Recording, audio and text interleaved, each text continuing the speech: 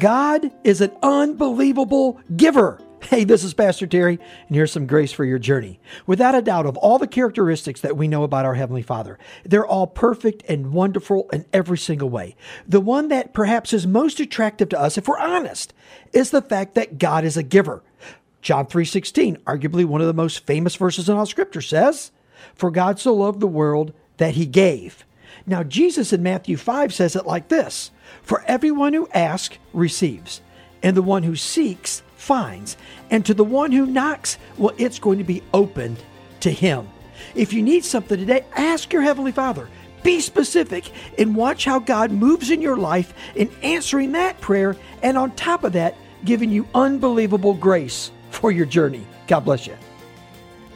Thank you so much for listening to this edition of the Grace for Your Journey podcast. I pray that it has been a blessing and an encouragement to you. Pass it around if you think it would help somebody. And we look forward to you dropping by again for another episode of the Grace for Your Journey podcast.